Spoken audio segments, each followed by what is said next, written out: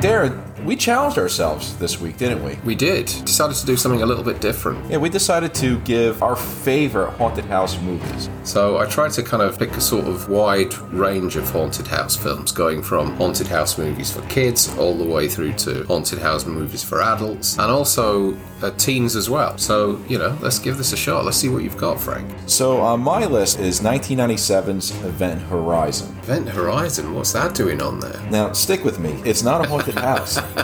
It's a haunted ship. It's a haunted ship. So it's something we can live in. The Slaughterland Podcast. Coming this Friday.